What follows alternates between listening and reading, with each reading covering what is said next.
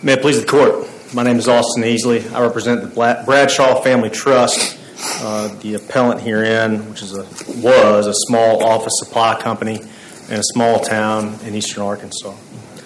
This case involves the total loss of an insured building, and I know Your Honors are familiar with the facts. The total loss of an insured building. The timeline is particularly important for the analysis here. My client was wrapping up the business. His parents were, the folks that were operating the business were 89 years old, thereabout. And the policy, about the time they were going to wrap up the business, the policy was going to renew in June 2020. So the idea was, we don't need that much insurance, we're closing down the business. So he asked his insurance agent, let's reduce the coverage. And that's kind of how all this started. The whole conversation began with, we don't need this much coverage once we close our business, once we shut down our business, once we vacate the building, which everybody knows changes the loss. The entirety of the district court's order and the appellee's motion hinges on the nature and the scope of the insurance agent's authority, Cole Scannador's authority with OTT Insurance. In Arkansas, this is very clearly a question of fact for the jury to determine. Quoting from Rowland versus Gastroenterology Associates, as well as Forest Park Canning versus Kohler. And this is in our brief. In an unbroken line of opinions, we have consistently held that the question of agency and the extent of its power and authority is always a question of fact. Well, what's the disputed fact here? That's what matters for grant of summary judgment. What fact is in dispute that would have prevented the district court from being able to resolve this on summary judgment? As to the authority issue, Your Honor? Or just as any issue? Well, as to the basis of the court's decision. There are a number of disputed facts. First, as to the agency issue, nowhere, and if you look in the record, I'm sure the court has, there's a number of text messages that kind of delineate the timeline, and nowhere in the text chain outside of that PDF that my client couldn't open does it say we want to reduce the coverage prior to the renewal date. So there's a question of fact as to what authority the agent had to bind the insured to change the policy in April at that time. There are other facts. I can go down the list if Your Honor would like. Well, as I read the briefing, there was email exchanges, basically a directive to the agent to reduce the coverage. There was an initial request to take it down to $250 that was discussed, and no, let's at least have $450, and it was agreed that $450 would be requested, or that it would be adjusted down to $450, and then, as I understand it, the remaining premium for the period was reduced such that the next payment that would be made towards the satisfaction of the period premium was a reduced payment that would be the completion of a payment for the reduced amount of insurance requested. So that at that time, a reasonable person would understand, I'm paying for less insurance than I used to have. I have entered into an agreement based on my request to reduce my insurance coverage. I'm now paying for reduced insurance coverage. A document comes, and apparently it's disputed as to whether or not that document could or was read, indicating that the insurance had actually gone into effect at the reduced coverage. But at least there was that much of a record of exchange between the insured and between the agent and the insured. So help me there to understand what's in dispute about that. A couple of things, Your Honor. And I've tried to write down because you address a number of things there that I think we need to discuss. First, it was a text exchange not an email exchange, which may sound like semantics and a minor issue, but most folks, particularly folks my father's age, can't open documents on text as easily as they can say an email. That's one issue. And I think it's undisputed, or at the very least disputed, that my client was able to open or did open the PDF that is, and I think this is also another important point, a quote letter, not an endorsement. A quote letter does not change the policy. The endorsement to the insurance policy changes the policy. We would not have an issue here, and there would not be the ambiguity of when is this change taking place and what is the change if an endorsement was issued and delivered to the insured. The endorsement would say the policy has been changed. But that's not a question of fact. I mean, that, facts are who, what, when, where. Again, we have the text messages. What's there for a trier of fact to choose between? A few things. First, the endorsement was never delivered to the insurer. The endorsement was never. That is only required in a unilateral change, right? What we have here is a change by agreement. I understand in the court's referencing Arkansas Code Annotated 23. I don't have the quote right here in front of me, but Your Honor is correct that is not required unless it's at the request of the insured. The issue here is, did the insured request that this change be made immediately? And I think the record is very clear that that's disputed. The insured did not ask that the policy change take effect immediately, and I think that's also But if Shenandoah is his agent, then his problem is with his agent, right? If his agent miscommunicated his intentions. That's a very good point, Your Honor. To that point, the issue of the scope and authority of that agency is a question of fact, and it's not proper to be decided at the summary judgment phase by the district court. If there is, I think, as the other judges are suggesting, if there is a factual dispute, then that needs to be decided by a jury. So what is the factual dispute regarding the scope of agency? The insured never told the agent to change the policy before the renewal. Yeah, that's not the scope, I don't think.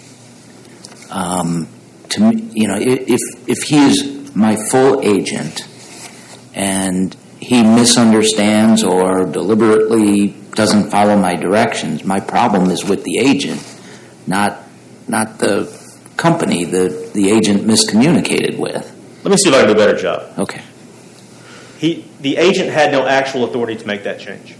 The district court found that, and we disagree. The district court had no actual authority to make the change prior to the renewal date. Okay, and I think the question is, what is the factual dispute with respect to the actual authority? I mean, does the agent testify, I had full authority, and your client testifies, well, he only had authority to buy me insurance in the first place and not to make any changes? I mean, is there some factual dispute there? As to what the agent did or what the agent was also authorized to do? We're talking about authority now. The agent was not authorized to make that change. Says who? Where's the factual dispute? I understand your question. Okay. Where in the record is there a dispute as to what the agent was authorized to do? Correct. It is clear, and it's been testified from the claims adjuster, Michael Deffenbaugh, and it's been testified by my client, that my client has consistently held from before and after the claim that he did not want the policy to change until the business was sold and until it became vacant. Shenandoah was forced to admit this in deposition. He waffles around a little bit in his deposition, but what he ends up saying is the conversation began and never changed, that policy change was to take effect at renewal. Some other issues that I think are Counsel, important. what's the effect of the reduction in premium interchange? Thank you. Thank you for that question. That's the next point I was going to address. A couple of things that are very important about that.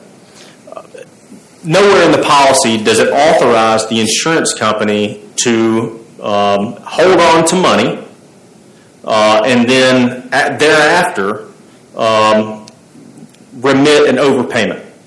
It does allow that in the endorsement, but that is not something the insured agreed to.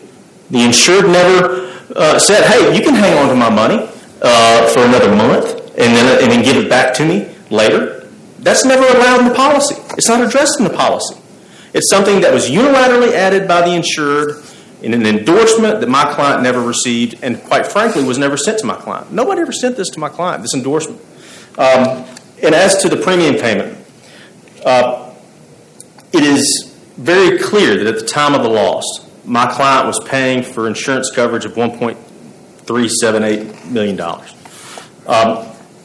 This was a renewal policy. This is important that it's a renewal policy because in the policy of insurance it says, when you get the policy, we'll bind it and then we'll send you a bill and you're paying for coverage in the past.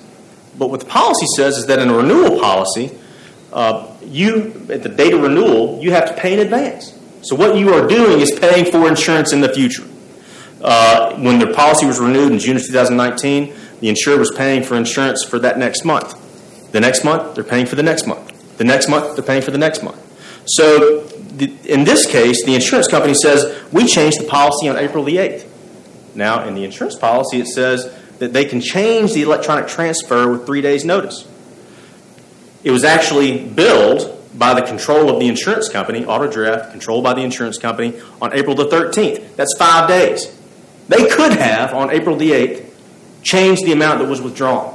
But what they did is wait.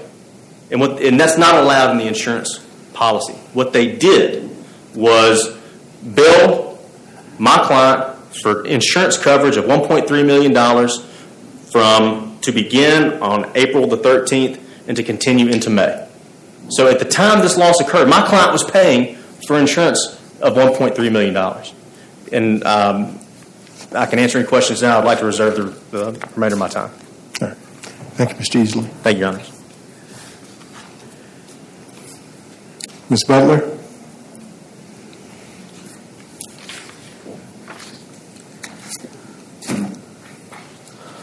May it please the Court, my name is Kara Butler, and I represent Twin City Fire Insurance Company in this matter.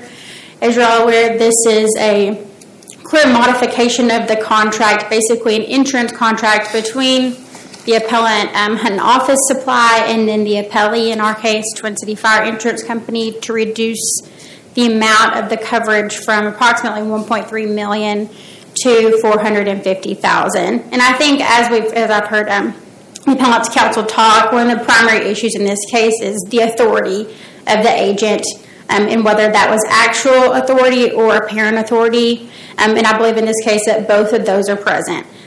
Going to the actual authority here, as we've already talked about, the undisputed material facts in this case are clear because we have very clear text messages in this matter. We also have very clear email in this matter.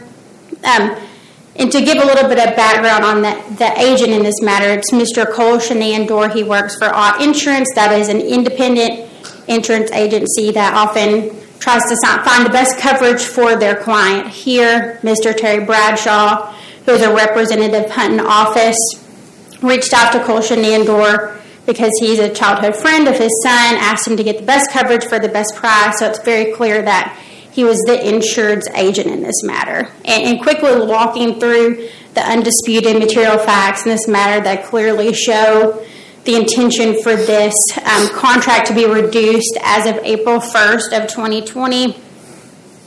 April 1st of 2020, Mr. Bradshaw emails Cole Shenandor. He says, please reduce the coverage actually to $250,000. Mr. Shenandor of Ott Insurance takes that directive and goes to Twin City Fire Insurance to start to work with them on a reduction in the coverage. Twin City actually comes back and says, we cannot do $250,000, that's too low. They agree on to offer $450,000, and so then Twin City issues a quote. And in that quote, it explains that the coverage will be dropped effective for 1 of 2020, explains that there will be a return of the premium, and issues that to Mr. Shenandor. Mr. Shenandor at that time then emails that specific quote to Mr. Bradshaw ask him if he says they will only reduce to $450,000. Do you want us to go forth? He says, yes, that will be more than enough. And there are no disputed material facts outside of those text messages that clearly show for him to reduce the policy at that point. What about the PDF issue of apparently it's not disputed that a PDF of endorsement was received, but that it couldn't be opened and therefore was not read and couldn't constitute notice? Yes, Your Honor, case law in Arkansas is very clear that if a party has the opportunity to examine a contract and at that moment they don't say anything, they go forward with it, then they can't later on say, I wasn't able to open that, I didn't see it. You're bound by that contract absent some sort of fraud or mistake, and that's not the case here. And in fact, Mr. Bradshaw in those texts did not say back, I didn't see that, can you send that back? In fact, he just clearly said, yes, please go forward, that will be more than enough. And so, Your Honor, I think the fact that he had the opportunity to examine it at that moment, he didn't say, I can't open this or anything like that to give us any evidence that he did not examine it. He can't now use that argument to get out of the contract itself. Moving to the apparent authority, and I think clearly here there is actual authority for the endorsement to have been bound by the insured. But as we've also talked about, there's also apparent authority in this case, and here Mr. Shenandoah, it's undisputed that he was clearly the agent of Hunt and Office. Arkansas law is clear that if it's usually whoever procures that person, and in this case, Mr. Bradshaw, operating on behalf of Hunt and Office, requested that Mr. Shenandoah of All Insurance be the person that went and got him insurance. It's been testified by both Mr. Bradshaw and Mr. Shenandoah that basically All Insurance could look at very many different coverages. They could go talk to other insurance companies, and his job was to find the best coverage for the best price, and that's what Mr. Shenandoah was doing in this case. In addition, Mr. Shenandoah here has testified that it was his intention to reduce the policy at that point, so he clearly says, here I wanted to reduce the policy at that point.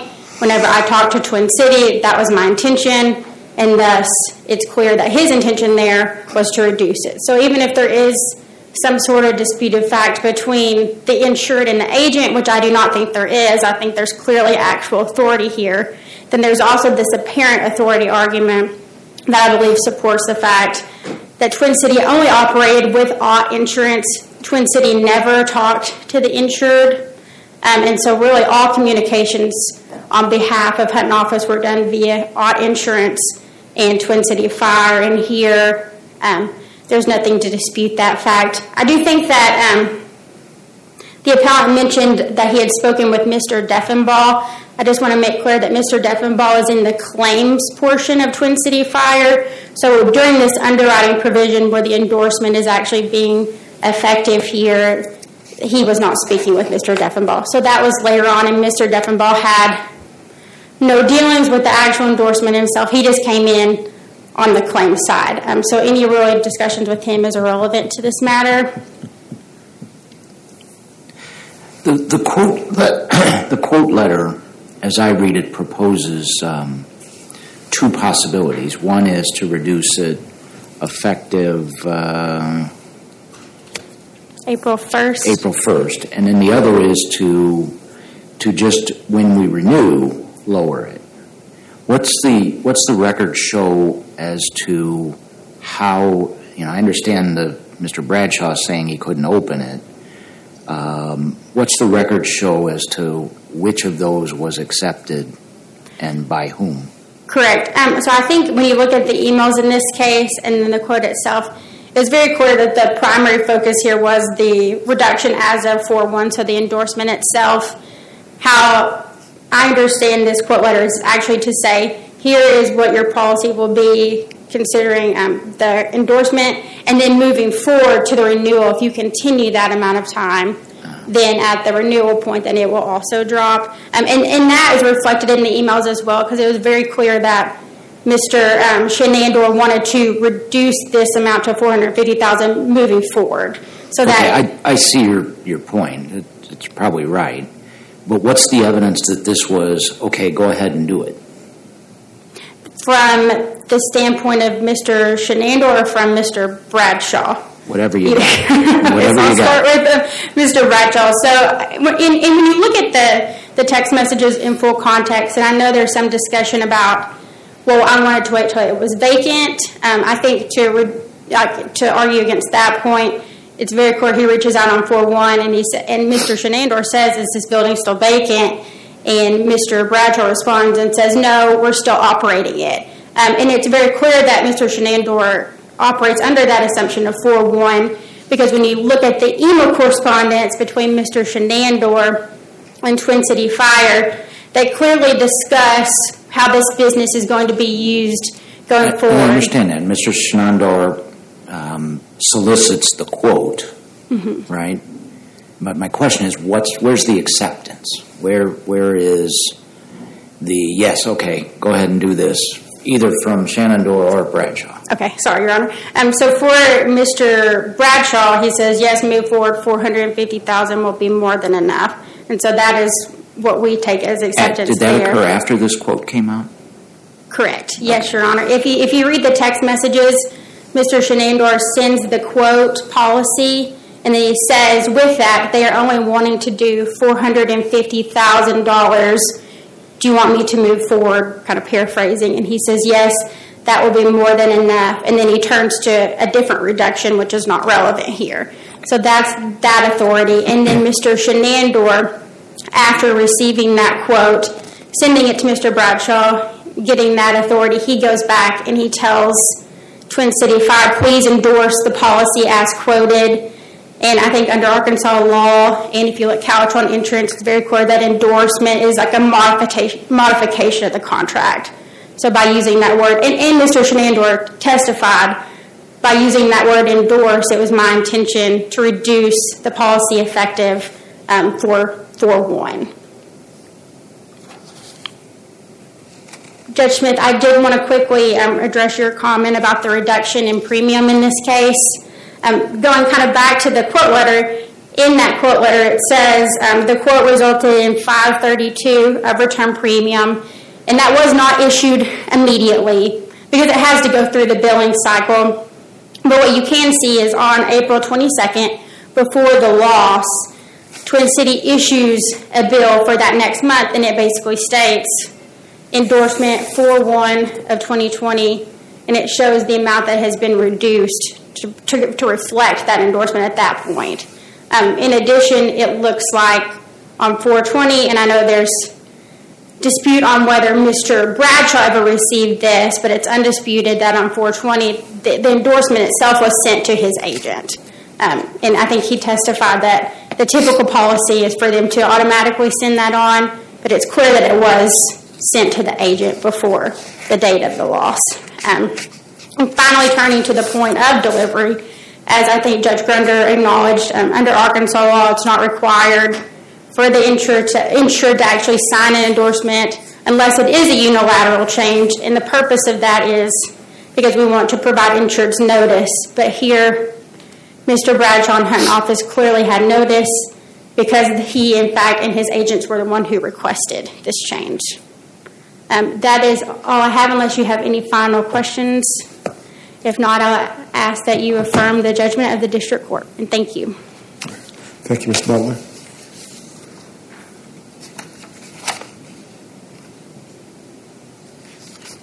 Mr. Easley? Yes, Your Honor. I'd like to talk about this quote letter. Opposing counsel cited in her brief at page 14 the Neal versus Nationwide case to hold that when a party, quote, enters into a contract and has an opportunity to examine it, they cannot thereafter say they didn't know what it contained. That's not what Neal says. Neal says very specifically, and I'll read it to the court, one who signs a contract, signs, not enters, after an opportunity to examine it, cannot be heard to say that he or she did not know what it contained. The requirement of a signature has always been important in the law, and it is so here in interpreting this case and the application of Neal. Secondly, Arkansas law in the Moss case is very clear that a contract and a modification to a contract is not formed until the last action occurs. In this case, the last action was the return of the premiums. That did not occur until after the loss. This idea that, we sent a bill out on April the 24th, there's no proof that they ever sent that to the insured. The insured actually received it. There may be proof that they sent it to the insured. There is no proof that the insured actually received it. The idea, and I'd like to take issue with one thing that my friend, and truly is my friend, Appellee said, that the endorsement was sent to the agent on April the 20th. I'd invite the court to see at the appendix, page 742, that's not exactly what Cole Scannendorf says. He says that it was placed into a queue and that he had access to it, not that it was sent to him. So this endorsement, it's not like it went out in an email or it went out in by snail mail or any other. It was placed into a queue that he had access to. It, again, never delivered to the insured. As to the issue of the emails, none of the emails that are in the record, none of the emails that are involved in the record was my client a party. Do you have any questions? I've got 30 seconds left. I see none. If your honors would allow me an indulgence, on January the 4th, I welcome Michael Austin Easley into the world. I'd like to put that on the record, that we're welcoming him and that we're very happy that he came. Thank you. Congratulations. Thank you. Counsel, thank you both for your participation in argument before the court, helping us work through the issues in the matter, and we'll continue to study the record and render decision in due course. Thank you. Counsel may be excused. Madam Clerk.